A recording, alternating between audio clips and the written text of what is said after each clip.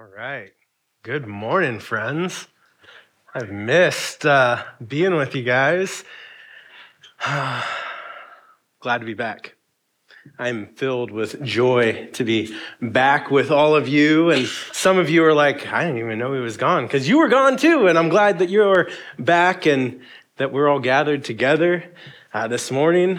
And this morning, we're going to continue our journey through this month of December, this Christmas season. We're doing this 4-week study. We're in the second week right now, and it's called Age of the Messiah King, Discovered and Dismissed. And last week, our friend Jonathan Garland, he was up here, and he was filling in for me. And you all were able to explore together the uncommon name of our Messiah King, and how the titles given to the promised Messiah pointed to him not just being the Savior, but it pointed to him being the ultimate sovereign, the king that is above all kings, the one that is appointed by God, not voted on by us, the people.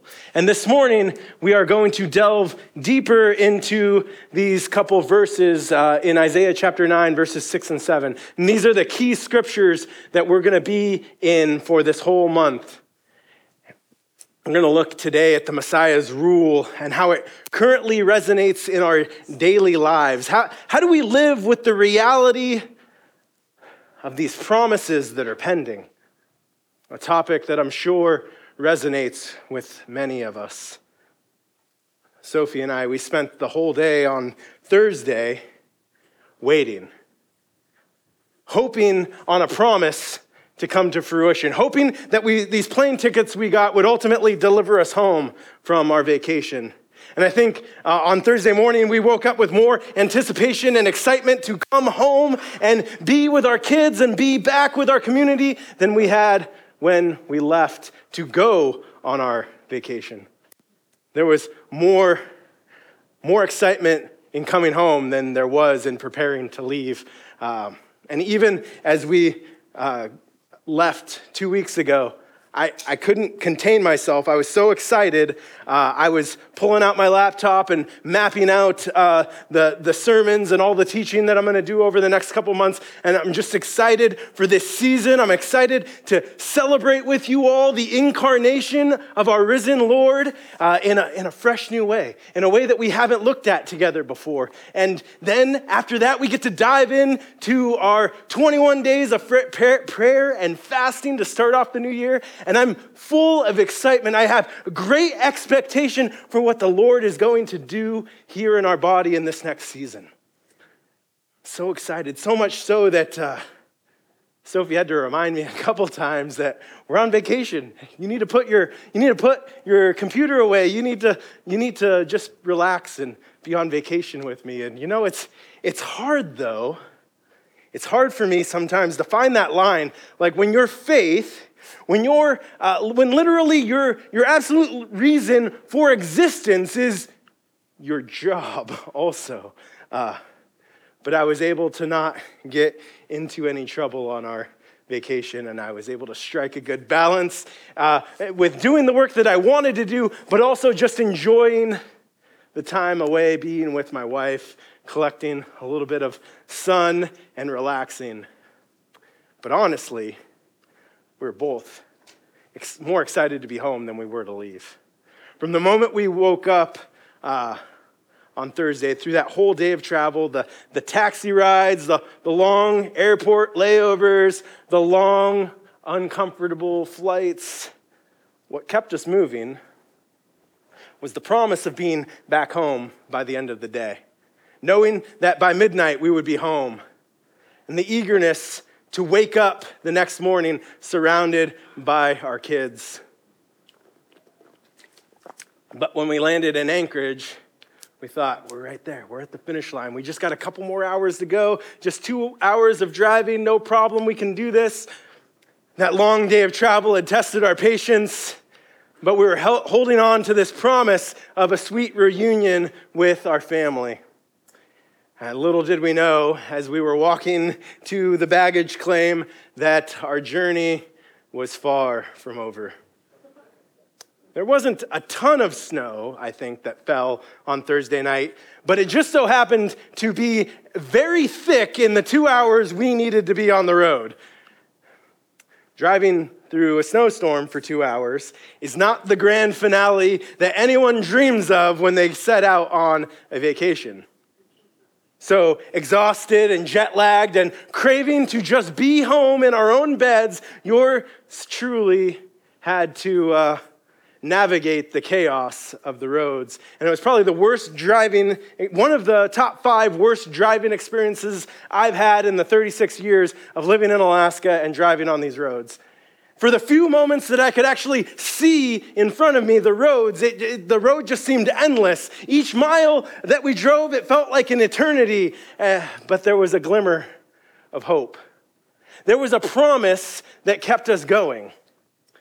The assurance that at the end there was a happily ever after that was waiting for us.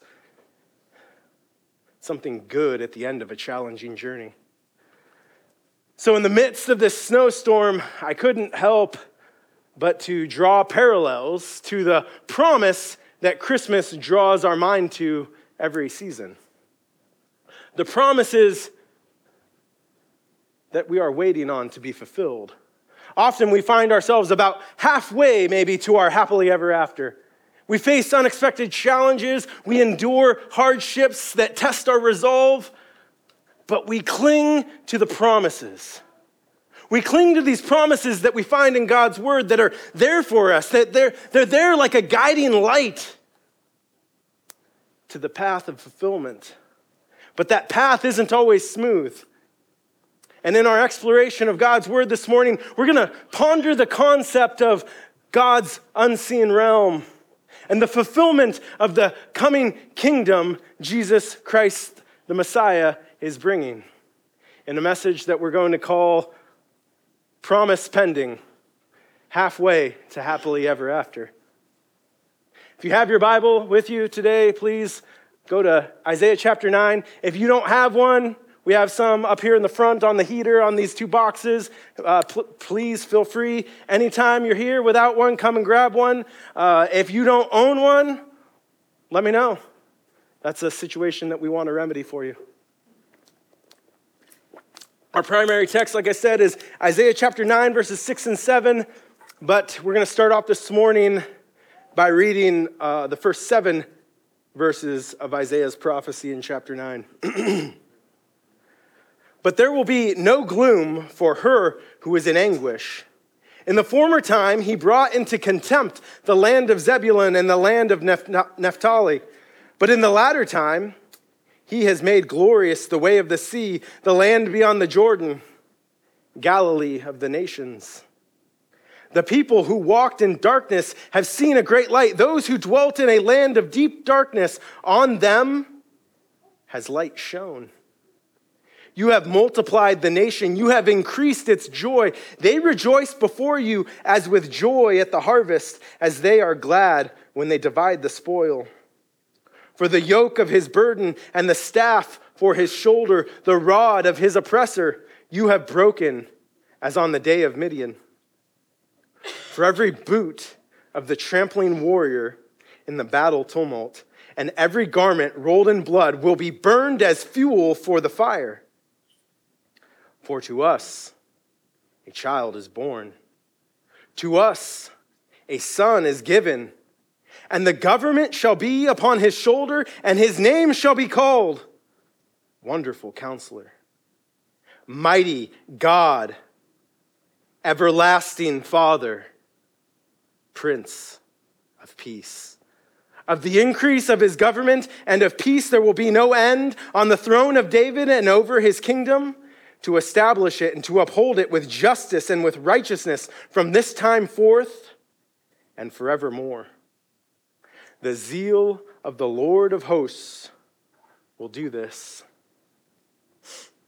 The context of the promise that Isaiah is prophesying of it's a bleak one.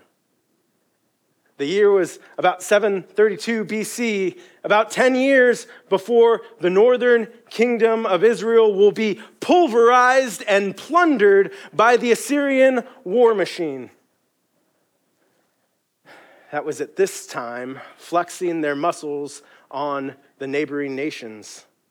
The kingdoms of Israel and Judah, they were scrambling for security and for peace. They were attempting to put their civil war on hold so that they could band together to protect themselves from the impending doom that the Assyrians would bring with their scorched earth policy for war. Fear for the Israelites, both in the northern kingdom of Israel and the smaller southern kingdom of Judah, fear was mounting. Conditions within Israel and Judah, they were just as dark, just as dire as those on the outside. Spiritual, moral, political darkness hung over the nation. For Israel, it was all gloom and doom. It was like they were in the midst of one long night and they were hopeless to make it to morning. Despair and darkness encapsulated the people of Israel and Judah, but especially for those in the region of the Galilee, the northern part of Israel, because Isaiah says that they would be the first to feel the boot of the enemy. A thick darkness had wrapped around the land like a heavy blanket. For a world that was trapped in such darkness, for a world that had grown weary physically, weary emotionally, spiritually weary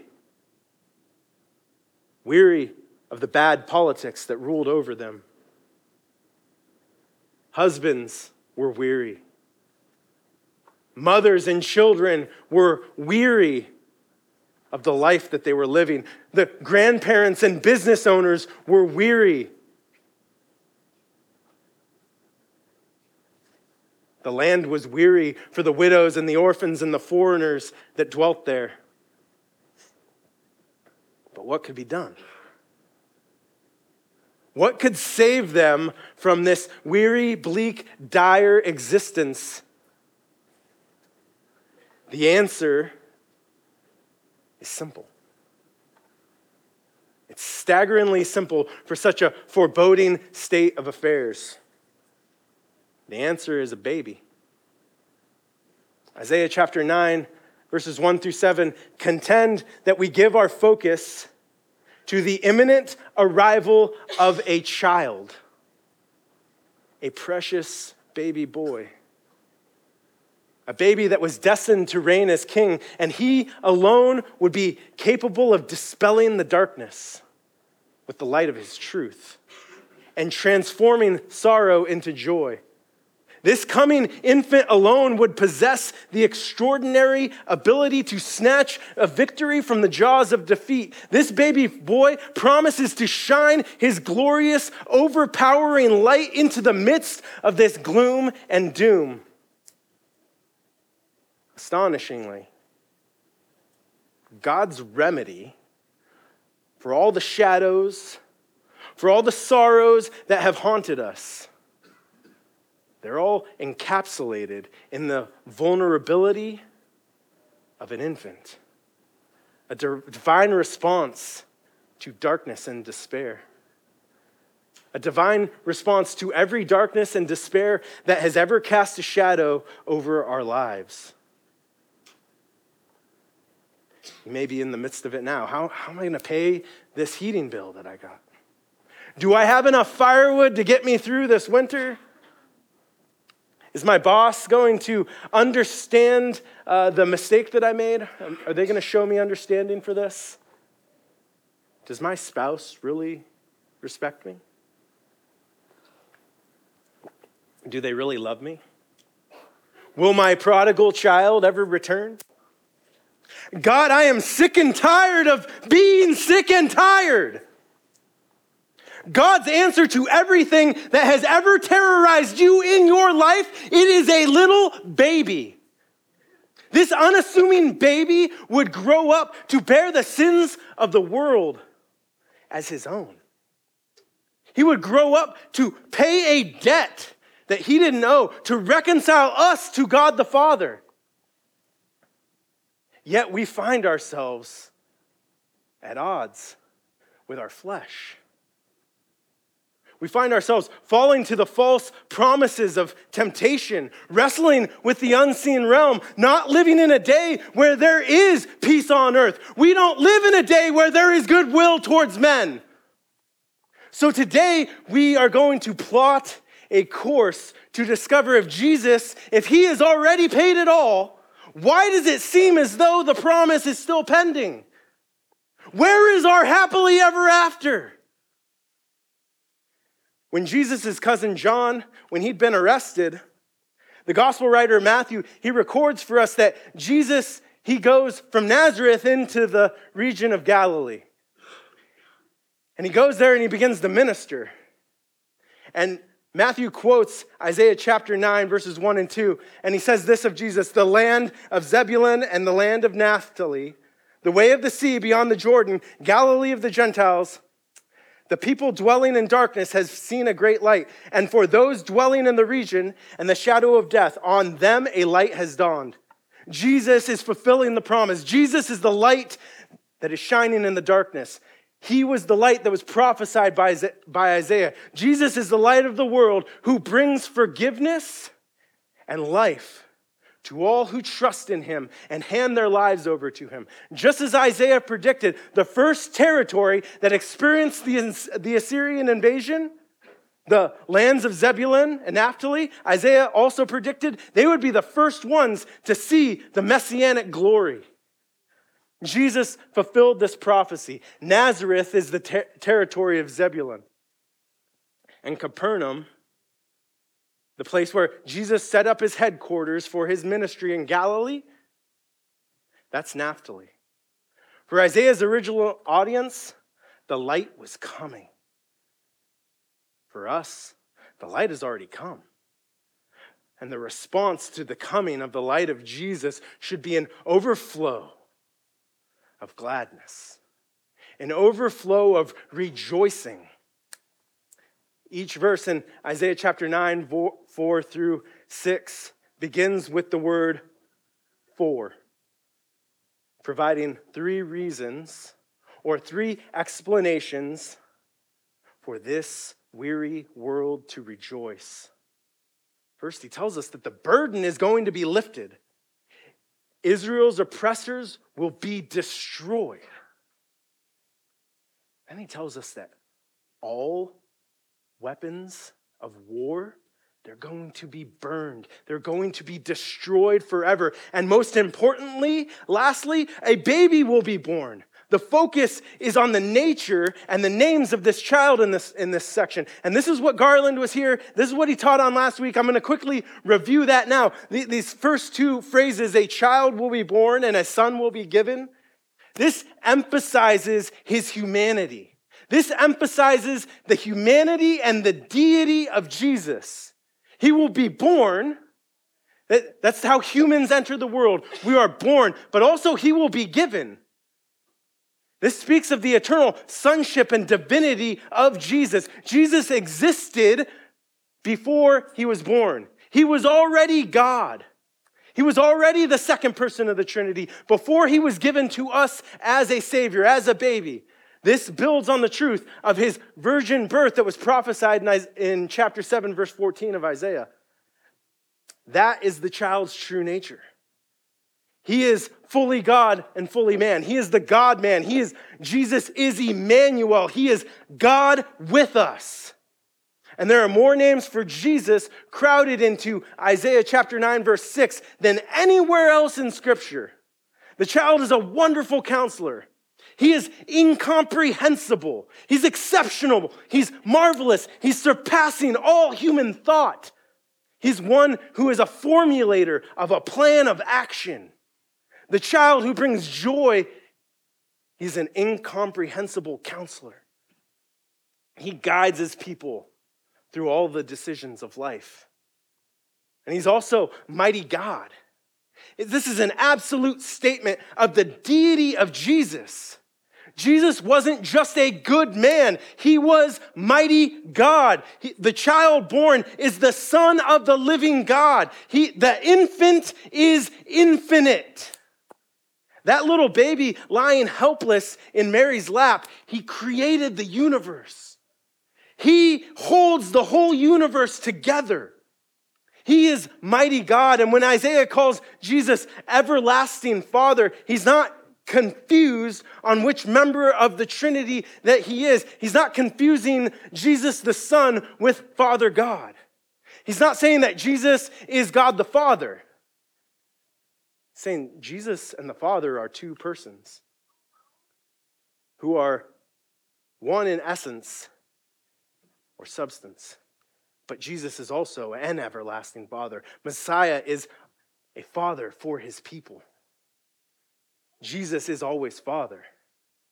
He is a father for all time. And like a good father, Jesus watches over you. Jesus protects you and praises you, and he provides for you like a good father. And he is also the Prince of Peace. And in this context, Isaiah is not speaking of your personal peace. He's not speaking of inner peace for you. He does provide that, but not here. That's not what he's saying here. Jesus will provide peace, inner peace, personal peace for everyone who commits to walking worthy of the call that he places on their life. But that's not what Isaiah is talking about here. Isaiah is prophesying of a national peace, a true and lasting peace. This is a promised peace in a world that is full of chaos. This peace puts an end to all famine and war. It puts an end to corrupt government dictators. This is a peace far greater than Oppenheimer could ever give us with his bomb. He will enact a peace treaty that no one could ever usurp. This is true peace on all of earth. Jesus will bring peace to this planet. He will bring war to an end. This is a kingdom that is yet to be established. We don't live there yet. When Jesus returns, peace will blanket the earth.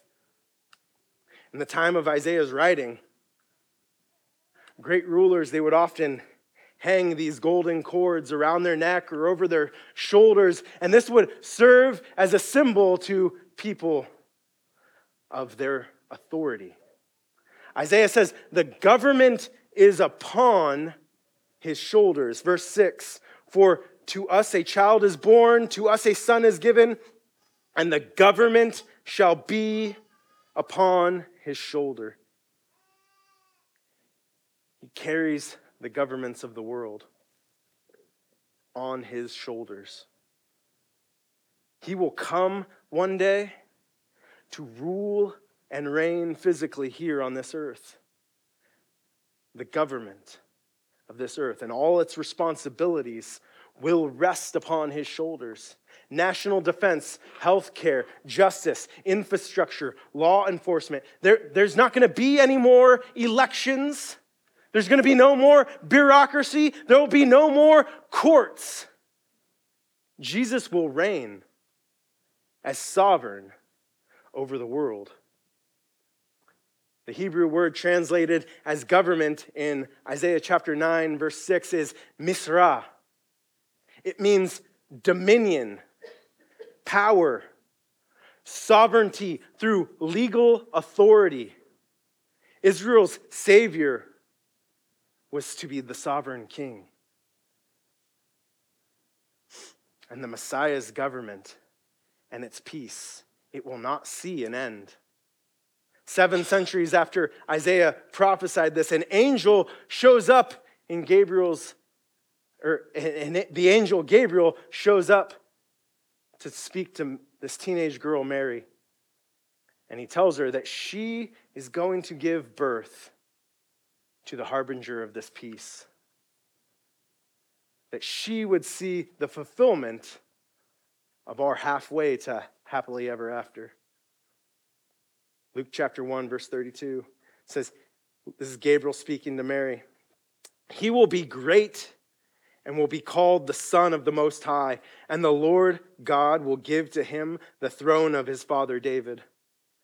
And he will reign over the house of Jacob forever, and his kingdom there will be no end. Consider these words. Think about this. The government will be on his shoulders.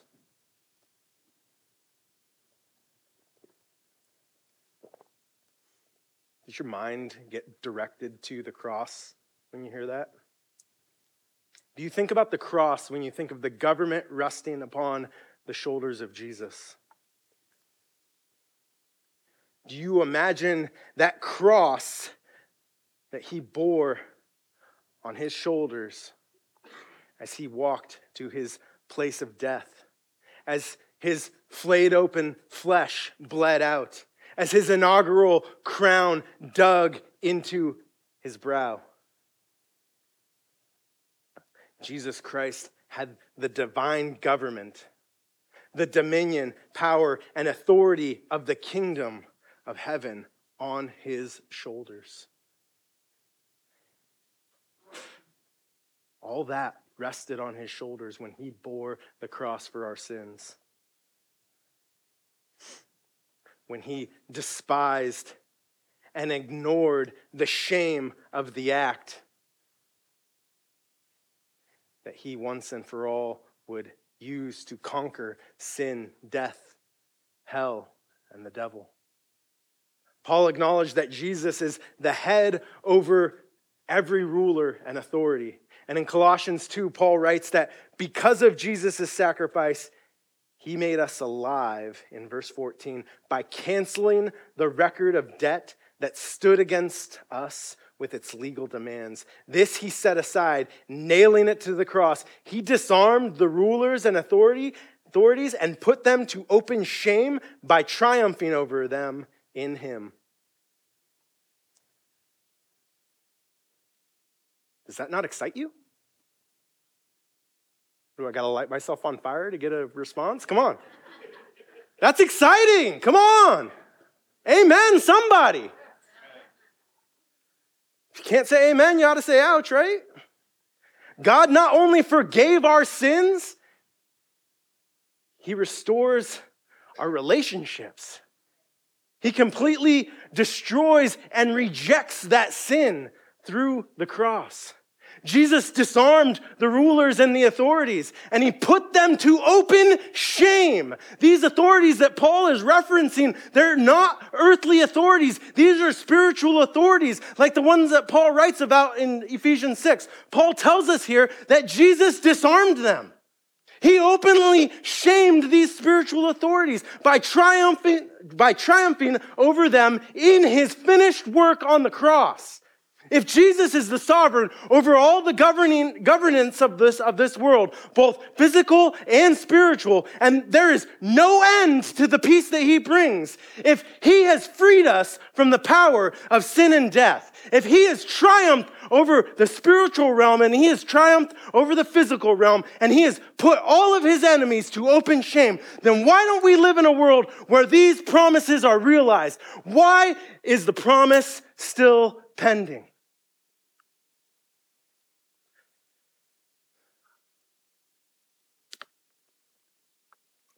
And there's a theological term that's used to answer this that's very powerful. And it's just 4 words.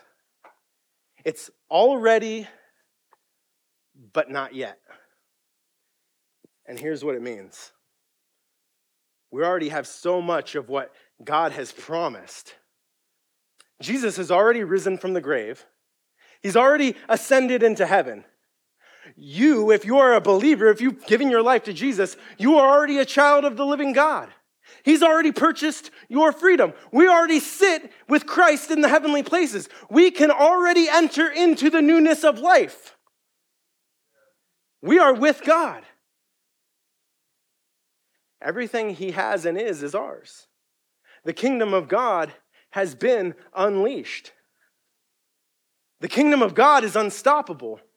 Every earthly power, every force, every opposition will bow down to the name of Jesus, willingly or unwillingly. but King Jesus and his reign, all of this is true right now. We don't have to wait for any of that. You and I, as believers, we have immense privileges, and they are all already true. But we find ourselves living in this tension. All of these things, they're all already true, but we're in this not yet phase. As disciples of Jesus, we find ourselves living in this tension between the already and the not yet. All of this is true, yet the Apostle Peter, he still warns us in 1 Peter chapter 5, verse 8, be sober-minded, be watchful. Your adversary, the devil, prowls around like a roaring lion, seeking someone to devour. All of this is true, but we still face persecution. We still face suffering. We're still waiting for the salvation that is kept in heaven for us. We live in this tension, and it's uncomfortable. God has worked in us, but we haven't yet experienced the fullness of the work yet, even though it's as good as done. And this leads us to confusion. This leads us to having mixed feelings because God has already given us everything we need for life and godliness. But we still live in the middle of this broken, sick, dying world. We have been made new in Christ, but our world is only a shadow of that which is to come. God's kingdom has not come yet. There's a temptation to let the idea of the already and the not yet become this crutch in which we just lean all our failures on. We say, oh, well, we're made new, but I don't feel like I'm new. We're called to live by the Spirit, but how diligently do we actually pursue living by the Spirit? When we examine this concept in Scripture, we find that this is actually, it should be a piece of encouragement. It should not be an excuse in which we heap our failures upon. Jesus said this in John chapter 18, verse 36. He says, my kingdom, it's not an earthly kingdom. If it were, my followers would fight to keep me from being handed over to the Jewish leaders. But my kingdom is not of this world. The disciples and most of Jesus' followers expected his kingdom to be an earthly kingdom when he first came. They expected that peace that Isaiah prophesies about, the governments being on his shoulders. They expected an earthly ruler that would rule with peace and thwart all the enemies of Israel when he was first here 2,000 years ago. But he says, no, my kingdom is not an earthly kingdom. His kingdom has not yet been established in the physical yet. In Revelation chapter 21, John writes of seeing, he sees a new kingdom. He sees a new heaven and a new earth here. Jesus will have his physical kingdom here. It will show up, but not yet. Jesus is not yet ruling in the totality. He is ruling, he is reigning. Nothing is left outside of his control, yet we do not see everything in subjugation to him. We are living in this tension of already and not yet. And John writes in 1 John chapter 3, verse 2, beloved, he's writing to his church and calls them beloved. Let's start calling you guys beloved. Beloved, we're God's children now. And what we will be has not yet appeared. But we know that when it appears, we shall be like him, because we shall see him as he is. Here we find the best example of this concept. But before we start to get excited and think like, well, okay, like my work is over. I just have to wait for Jesus to come back.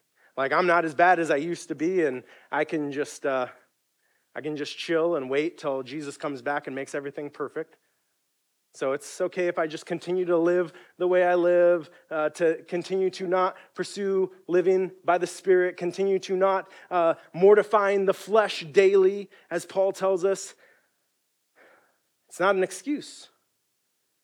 Like, none of us are perfect, and we will not be perfect until Jesus comes back and perfects us.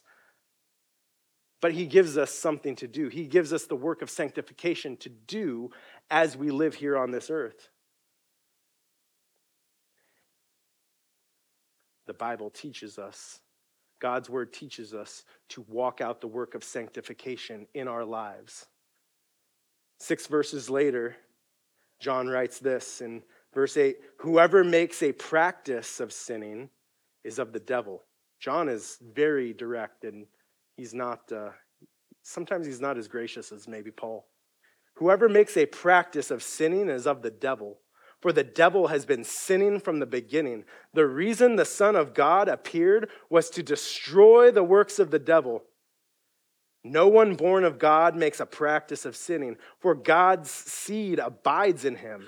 And he cannot keep on sinning because he has been born of God. By this it is evident who are the children of God and who are the children of the devil. Whoever does not practice righteousness is not of God, nor is the one who does not love his brother. It's almost like John knew that some of us, maybe all of us at some point in our faith walk with the Lord, it's like he knew that we might find an excuse, that we might be tempted to fall to the flesh, that we might be tempted to live a life pursuing sin and not righteousness. And John is very direct when he goes after this issue of living in sin. This isn't like an accidental thing. This isn't like, oh, I stubbed my toe and I said a word that I'm not going to say in church, okay? Like, this is habitual sin. This is living out sin daily choosing to live with sinful actions in your life. If you are part of God's family, you don't make it a practice of sinning. If you deliberately continue to sin, John says that it shows that you belong to the devil. So this idea of already and not yet, it's far from an excuse. It is meant as an encouragement. Like often when I'm out with my kids and I'm taking them out hiking and stuff, and some of you guys have taken kids hiking, so you might understand this. If you don't, just bear with me. Like if you ever go out with kids and you're going on a hike and you tell them to try and encourage them, hey, we're almost there. We're almost to our destination, right, Mike? This happens every year on the beach hike. Say, yeah, we're almost there. It's just one more cove over. Almost every time that I tell my kids, we're almost there, guys, just a little bit further, one of them decides, great, that means it's time to sit down and take a break. Or that means I'm going to drag my feet now. I'm going to go slower. I never mean this in a way to tell them, to give them like an excuse that they can stop putting in the work to get to the destination. I mean it as an encouragement. Like the end is near. The end is soon. This is an encouragement to continue to put in the work. Continue to live righteously. Know that you are made new. But you will not be completely new until Christ appears. Resist the excuse to live in habitual sin. Rest in the encouragement that we are not there yet, but the end is near. And when we get to this end, it will be glorious.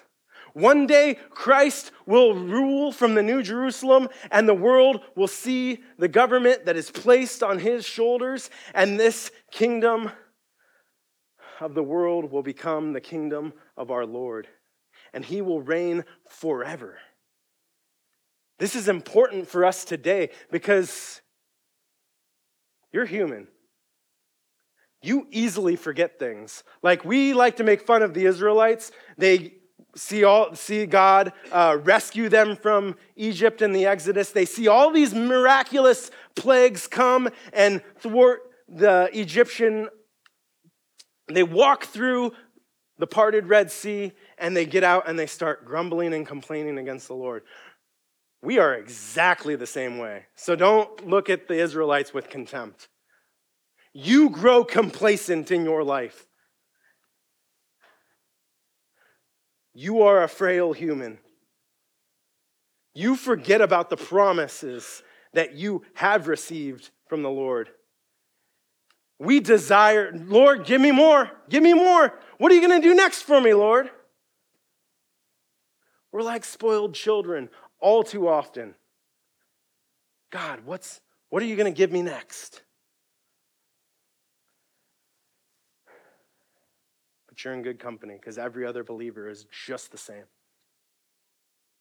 The ultimate fulfillment of the promises are pending. We are in this place where we are halfway to happily ever after. And while we live here, while we wrestle with this tension, we have to learn to rejoice in the promise fulfilled, yet persevere in the journey towards a fully realized, glorious future with Christ. As we find ourselves in the midst of another Christmas season, look at it as being in this juncture. We are in this moment where the promises are both being realized and pending. Discover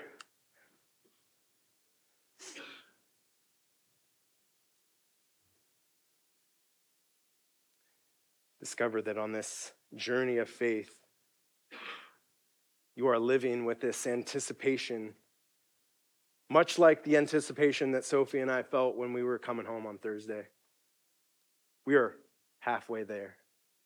We're living in this tension of a pending promise. Let this Christmas season, be different than seasons past. Let this season be one where the joy and the wonder of living in this age of the Messiah King is not dismissed in lieu of the season of just getting presents, or the pressure to outperform the generosity that you showed others around you in years past. But discover for yourself again the power that the promised Messiah brings. The power that the promised Messiah can accomplish in your life today. And if you're already living there, if you're already walking there, walk somebody else into that power. Help someone else discover that power for the first time. The promise of peace, the promise of justice and righteousness that is articulated by Isaiah.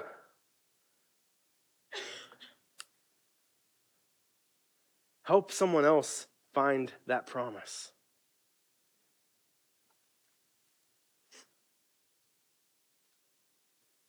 The already part of our journey, it includes the forgiveness of sins, reconciliation with God, and the indwelling of the Holy Spirit.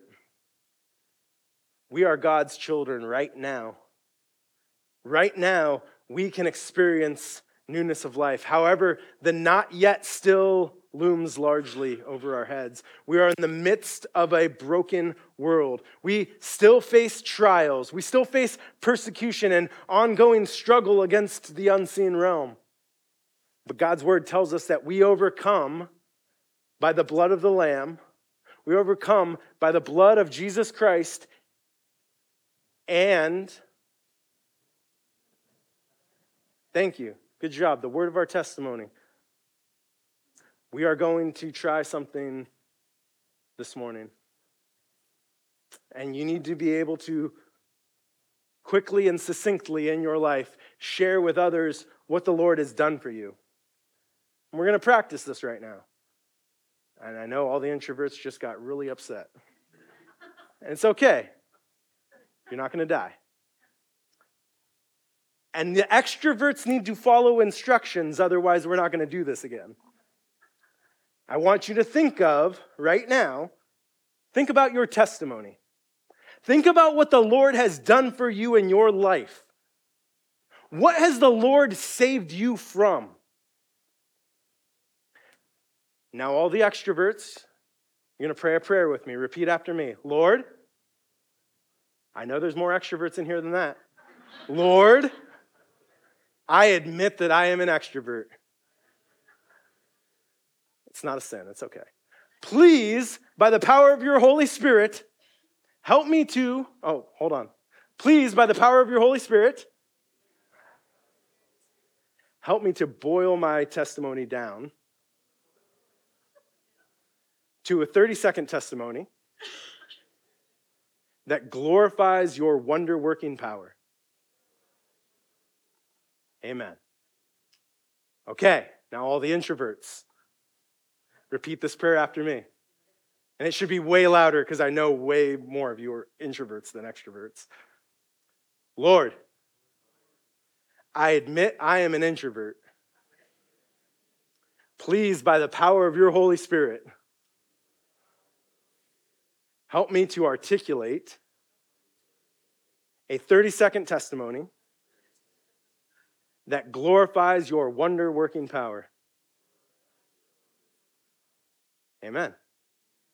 Okay, now all of you stand up. You have 60 seconds. We're going to get a countdown up on the screen. You have 60 seconds to find someone in the room that you don't know very well yet. And then decide who's going to share their testimony first. Don't start sharing yet. Just find someone that you don't know well yet. Go ahead. Go. Ready, set, go. Hey, you can start the countdown.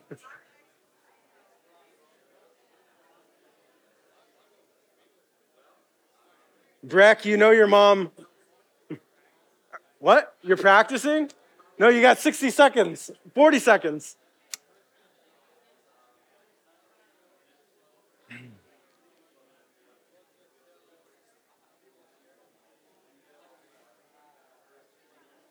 All right, just find someone and don't start yet. Don't start sharing yet. All right, bring it in. I think we're good. I think we can move on to the next countdown.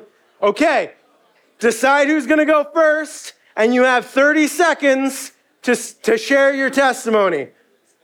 For person one, go ahead and go.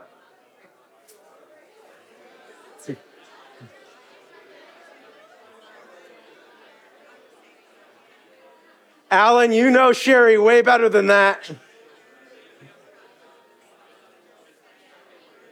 You can stay there, but I better see your lips moving.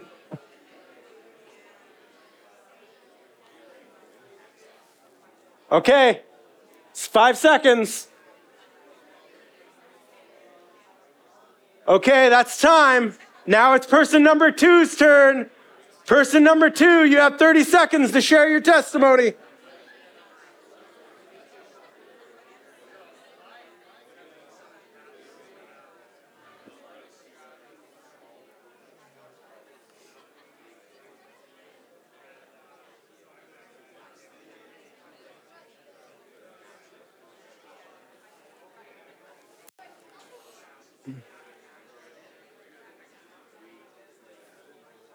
Okay, 5 seconds. Okay, that's time, everybody. Bring it in right here. Okay, that's time. Everybody shared. I should see lots more eyes. Extroverts, if you want to do this again, you're going to pay attention. Okay, person number one. Did you guys like that? Was that good? Okay, that was good practice. Now do it again. Person number one, ready? You got 30 seconds. Ready, set, go. You're going to do it again. This is practice. We're practicing. I told you to pay attention. Do it again. Person number one, share again.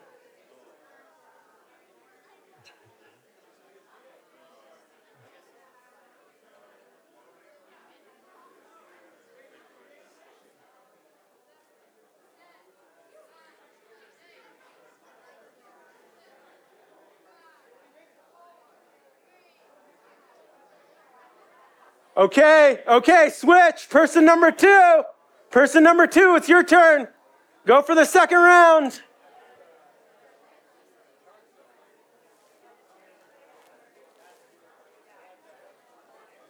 Yeah.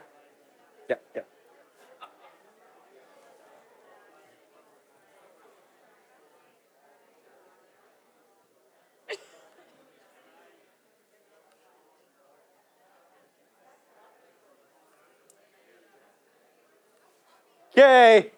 All right, bring it in. All right. Worship team, if you were not in rebellion to the instructions that were given, you can go ahead and come up now. Extroverts, bring it in. I see too many backs still. We can't move on. All right. All right, bring it in. Otherwise, we're not going to do this anymore. I'd like to do this kind of stuff more often. And the introverts are like, well, fine, I'm not going to listen. All right, I hope you learned something. I learned something to not give you an inch because you'll take a mile. I hope that this was enriching, and you now should have a 30-second testimony that you can share when the opportunity presents itself. And now you no longer have an excuse that, well, I just couldn't think of something to share on the spot. Isn't it good? Isn't it good when we remember what the Lord has done for us in our lives, when we think on the power that has been manifested by the Lord in our life on our behalf? When we think and we remember what He has saved us from? Next week, we're going to explore even more of how we live in this already but not yet season.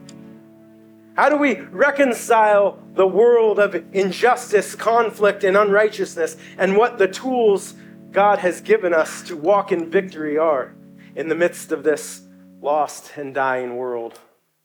For now, we're going to close out this service continuing to worship the Lord corporately with another song for the season. So stand and worship with us.